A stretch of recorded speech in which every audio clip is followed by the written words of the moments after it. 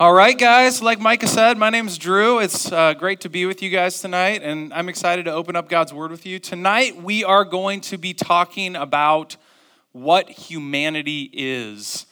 And I think that that's an important thing for us to talk about because basically, I think our society is confused about this. And what I mean by that is, on one hand, our society says that human beings have dignity and value and worth, especially in the area of ethics. So what you're going to see as you scroll through Twitter or Facebook or you look at your Instagram page or whatever is people really care about civil rights right now. But then if you go into the world of science and you look at CNN and you look at the newest discovery in science or whatever, essentially people say that human beings came from nothing. So here's the interesting thing, all right? This is what one philosopher said in sort of a snarky way. He said, here's what society believes. Man descended from apes, therefore we must love one another. Okay, that I think perfectly exemplifies the confusion that people have about what a human being is. And so here's what I think it feels like in our world to try to treat human beings with dignity and respect. It feels like trying to run on top of water. Have you ever tried to do that? Gone to the pool before? I do this with my kids sometimes. You just go to the edge of the pool. If you ever want to have fun with a kid, do this. And just say, hey, let's see who can run the furthest on top of the water. Well, running on top of water is a great idea, but you don't get very far if you try it, right? And the same is true. If you don't have a foundation for why you believe that human beings have dignity, worth, and value, you're not going to get very far in actually treating them with dignity, worth, and respect. And so what I'm hoping tonight is that we actually get a perspective from God's Word, the Bible, and that we begin to be able to see human beings the way that God sees us. Okay, so here's essentially what we're going to say tonight. We're saying that human beings are beautiful, broken, and fiercely loved. It's kind of a strange combination. We're beautiful, we're broken, and we are fiercely loved by God. So what we're going to do is just take those things one at a time, and in so doing, we're going to see the heart that God has for humanity. So first of all, we're going to see that we are beautiful. Isn't that a great thought? We're beautiful. So the Bible says, Genesis 1:1 says this, in the beginning, God created the heavens and the earth. And to sort of frame out the chapter, just a few verses later, in Genesis 1:27, it says, so God created man in his own image. In the image of God, he created him. Male and female, he created them. Okay, so here's what the Bible starts with. The Bible starts with God. God is the uncreated creator of everything. And what we quickly find out is that God is totally in a category by himself. He is gloriously beautiful. He speaks and things are created. And so over and over again, throughout Genesis 1, it says, God made this and it was good. God made that and it was good. He made zebras and they were good. He made elephants and they were good. He made the grass and it was good. He made the trees and it was good. But it's not until the end of the first chapter of Genesis that he gets to people. And the Bible gives us this clue that God spent some extra time on people because he declares the world very good after he made human beings. And in Genesis 1:27, we get a further clue into why this is. It's because human beings are made in the image of God. We are made in the likeness of God. But here's the other interesting thing. Did you notice in Genesis 1:27, it says that God created man, that means mankind, all people, in his own image. But that doesn't mean that we're just photocopies of each other, because it goes on to explain this further or to clarify it. And it says, he made men and women in his image. So in the beginning, you have two distinct people. You have Adam and Eve, and they are very different than each other, but they are both fully made in the image of God. Here's the implication for us today. You're one of a kind. Absolutely rare. Even if you're an identical twin, there is no one who is exactly like you. You are as rare as anything could possibly be because you're the only one. Out of the 7-some billion people on the earth today and all the billions of people that have lived over human history, you are the only one you that God ever made. And you are made in his image, which means you uniquely bear the likeness of God. So get this. I said God created the universe. He created everything that is and everything that ever will be and everything that was. And he is gloriously beautiful. And here's what he was thinking when he made you. I want to make them to be like me. Okay, I don't know if anyone else here has ever been into baseball cards. I was in a very limited sense into baseball cards, okay? I had like a couple books of baseball cards, and I would every once in a while look into the value of them. And I think the most valuable baseball card I ever had was like worth $20. But I looked up the most valuable baseball card of all time. Does anyone know what it is? It's a Honus Wagner baseball card. And this thing sold for $3.12 million in 2016. There's this rating system apparently for baseball cards between 1 and 10. And this Honus Wagner card was from like the early 1900s. And it was a 5. But here's why this Honus Wagner baseball card is worth so much money. Because it bears the likeness of Honus Wagner. Honus Wagner is one of the greatest baseball players of all time. But what also makes it incredibly valuable is that it's rare. It's believed that only 50 Honus Wagner baseball cards from this era were ever made because these cards were actually kept in cigarette cartons, and Honus Wagner got all down on smoking cigarettes, and so he asked them to stop making the cards. So they stopped making the cards. So they only made 50 of them. So what makes it valuable is it bears the likeness of Honus Wagner, and he was apparently a really good baseball player, and it's incredibly rare. Think how valuable you are. You bear the likeness of the God who created everyone and everything. And you are incredibly rare. One of a kind. God don't make no junk. Just put that write that in your notes, write that in your Bible. Because here's the thing, all of us, we're at war with ourselves. Often we don't like what we see in the mirror, and we actually have a lower perception of ourselves than God has of us, and we project what we think about ourselves onto God, and we start listening to the people around us, we start listening to social media, we start listening to the mainstream media, and we start to get our self-image and our self-perception from what other people say about us, and the most important person in the universe says that you're beautiful, says that you're amazing, says that you're rare, says that you're one of a kind. But that's not all, right? That's not all that the Bible says about us. But we have to remember that before we move on. Because we gotta like kind of build ourselves up before we get torn down a little bit here.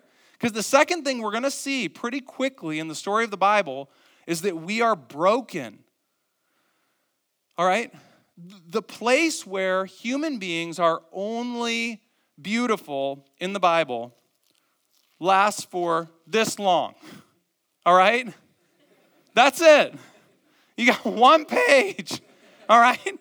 The rest of this thing is like, What happened? All right? This much says that there's a problem. Something went wrong. We're broken. Romans 3:23 puts it really succinctly, and it says this: all have sinned and fall short of the glory of God. So we know that in the Bible, this brokenness is called sin. And maybe you've heard this before, but what sin literally means is to miss the mark. And so immediately when we think of sin, we think of breaking the law. Here's a law that God gave to humanity, and I don't like that law, and so I've broken the law. But what the Apostle Paul, who wrote this book of Romans, where Romans 3:23 is found, wants us to understand is that there's something more that he wants us to understand about sin. He wants to deepen our understanding of it and widen our lens so that we can see sin from a different perspective. He says, sin is not just breaking the rules. Sin is actually falling short of the beauty that God intended for your life. You have failed to believe that you are as rare and beautiful and noble as God says you are, which gives you and I insight into why we sin. We sin because we don't believe what God says about us. God says, you're rare, you're beautiful, you're valuable, I made you in my image. And we're saying, nah. I'm going to go look elsewhere for my identity and worth and value. And so we run to 1,000 other things to find it. Okay, so imagine the scenario, kind of a ridiculous scenario. Imagine you are like a world-class archer. All right? You are amazing. And you live like back in the Renaissance period, right? And so imagine like you are also a prince or a princess. And the king is sitting among this massive crowd. So you got all the noblemen and all the peasants and all these things. And this king has been training you since you were 3 years old to be the best archer in the land. And everybody's looking on at you as you're about to pull back the string. And what everybody knows you're capable of doing is putting that arrow in the dead center of the dead center of the dead center of the bullseye. And you know that if you do that, the whole crowd is going to erupt. But most importantly, your dad is going to erupt. And that is going to fulfill the purpose for which you were born. I know it's a little overstated. So you pull back the arrow. This is the ridiculousness of sin. Sin is just missing the mark. But here's what you do. Instead of shooting the bullseye, imagine that scenario. You turn and you aim the bow and arrow at your dad, at the king. And in front of the whole crowd, you attempt to kill him. And he's the one who loves you. And he's the one who's built you up. And he's the one who's prepared you for this moment. And he's the one who's conferred this nobility upon you. And instead of thanking him and honoring him by hitting the bullseye, instead, you try to shoot him.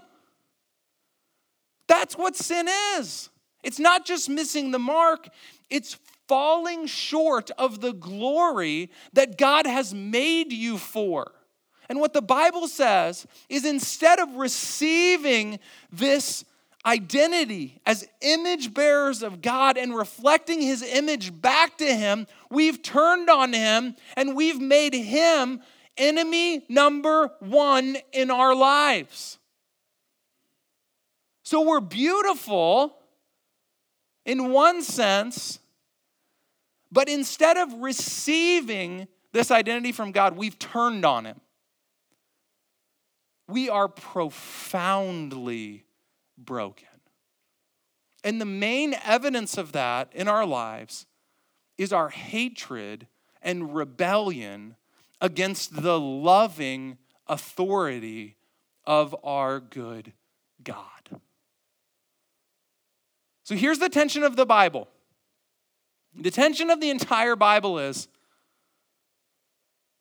what is God going to do? If this is the way that human beings are, beautiful, but broken and in rebellion against him, what is he going to do? How will he respond? And the big idea, I described it as this fierce love, but I want to get a little bit more specific. And I want to say that God responds with jealous love. Jealous love. It almost seems like an oxymoron, doesn't it? We're going to have to dive into a passage of Scripture and really hash this out together. James chapter 4, verses 4 through 6. Says it doesn't start off nice. You adulterous people. Oh, why did I come to Salt Company tonight? Do you not know that friendship with the world is enmity with God? Therefore, whoever wishes to be a friend of the world makes himself an enemy of God. Or do you suppose it is to no purpose that the Scripture says he yearns jealously over the Spirit that he has made to dwell in us? But he gives more grace. Therefore it says, God opposes the proud, but gives grace to the humble. So here's the first thing you got to recognize about God. There is a frank acknowledgement of our rebellion against him. And he compares it to adultery. See, you haven't just broken the rules, you've broken God's heart. He wanted this love relationship with you, where he said, you're beautiful. I made you in my image, and where you responded to him by saying, you're beautiful. The creator of the ends of the earth, I will honor you all the days of my life because you are a loving authority.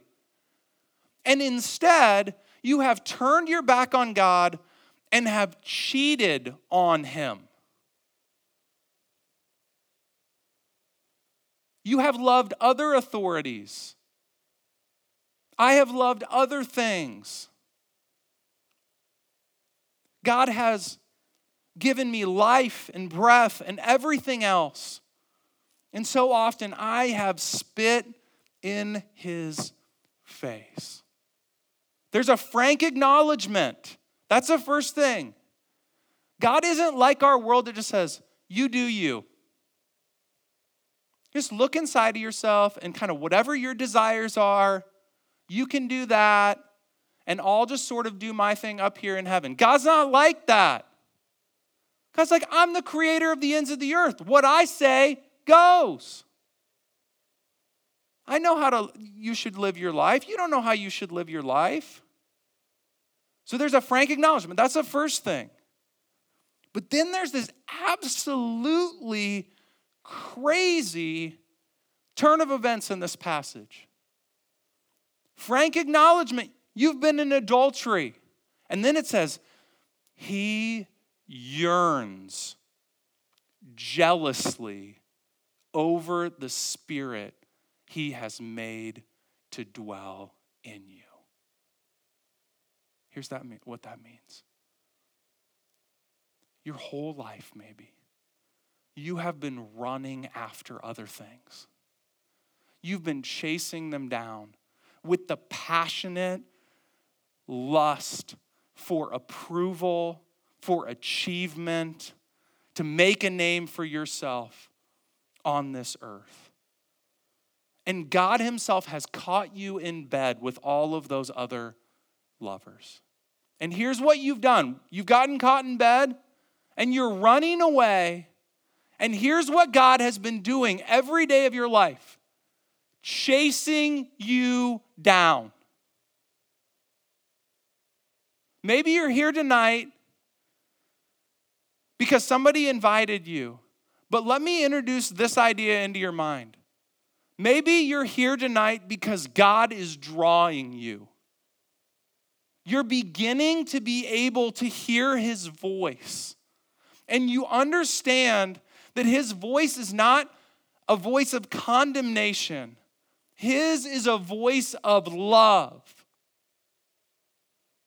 And if you would turn your back just for a second on the world and all of the things that you think would make you happy, and you would just listen, you would hear that God is actually yearning for you.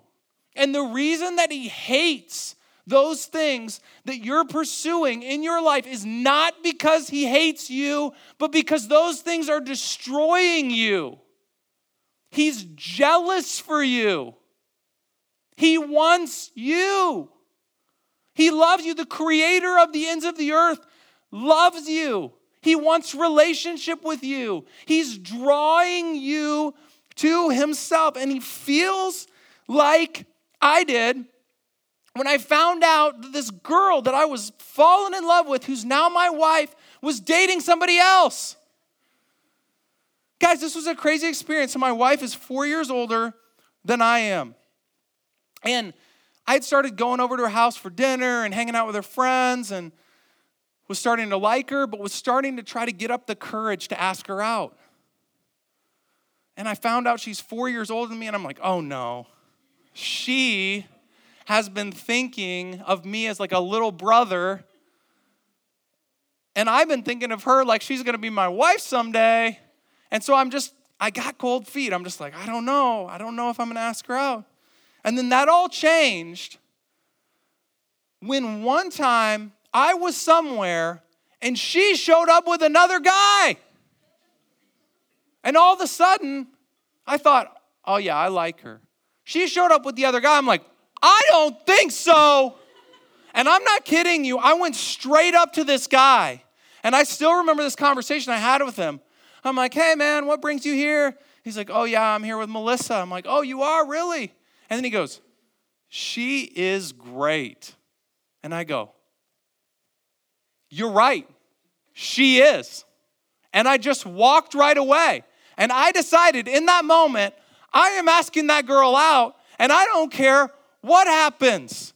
And a week later, I was knocking on her door at 10 p.m., and I was saying, I would like to take you on a date. And she said yes and dumped that dude. And I'm married to her, and now we have 5 kids. All right? But here's the thing. Do you know why I did that? Because I got jealous. I got super jealous. Because I loved her, and I still do. I'll love her all the days of my life by the grace of God. And here's the thing.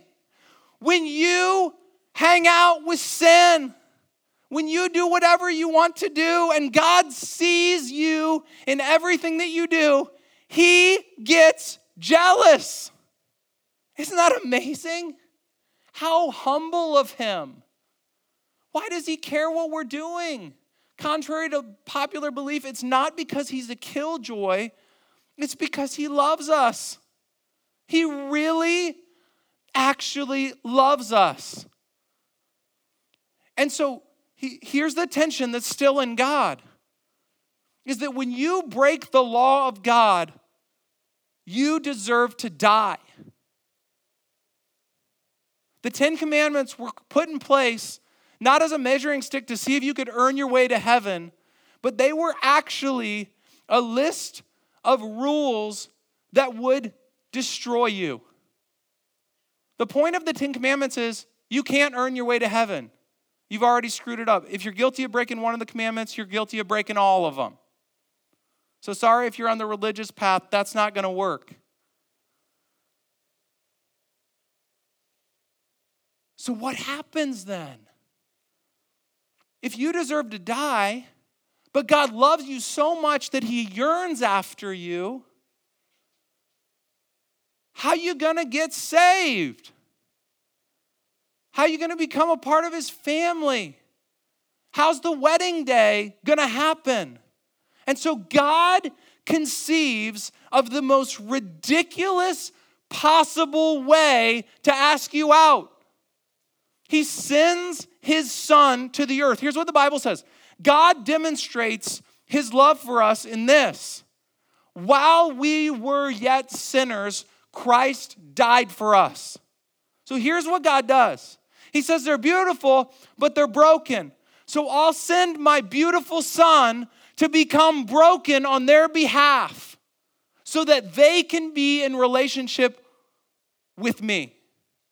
I will kill my son, whom I love, who has never done anything wrong, to bring them back into relationship with me. If you want to know the measure of God's love for you, look at the cross. Why did Jesus hang there? He didn't do anything wrong. Because he loves you. He loves you. So then how do we respond to this jealous, yearning, dying God? How do we respond? James says this. God opposes the proud, but gives grace to the humble. You know, all you have to do is say, yeah, I need it. I need it. Like maybe for the first time tonight, you're just supposed to say, I am so sick and tired of trying to be loved by everyone else. I'm so sick and tired of putting up this image of myself. I'm so sick and tired of my pride. I'm so sick and tired of the pornography. I'm so sick and tired of this immoral relationship that I'm in. I'm so sick and tired of the bitterness and unforgiveness in my heart and the hate. I'm so sick and tired of how I'm treating other people. I'm so sick and tired of how I'm dishonoring my parents. And I just need to be loved. Me, beautiful and broken. I can't clean up my life. I just need to be broken and loved.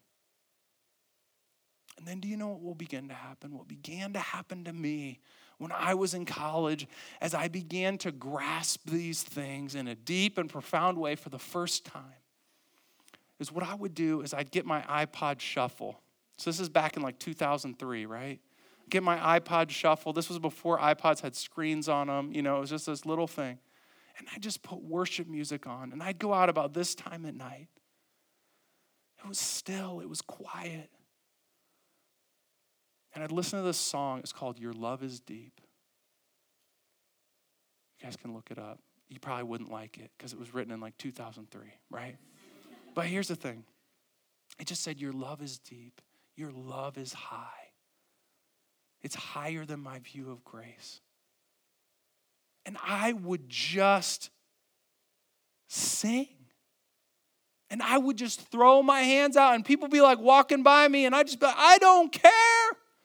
God loves me. Now imagine this. Imagine if all of you just started to believe that God loved you in such a way that you began to treat your classmates and your friends with this type of dignity, this type of respect. What if you started to reflect God's yearning for you to them? You started chasing them down. You started pulling them with you to Salt or to Bible study, toward God, because that's where you were finding life. That's what I want for you, because that is the life that you're looking for. Let's pray. Jesus, we come from all different places, all different backgrounds, all different experiences with you.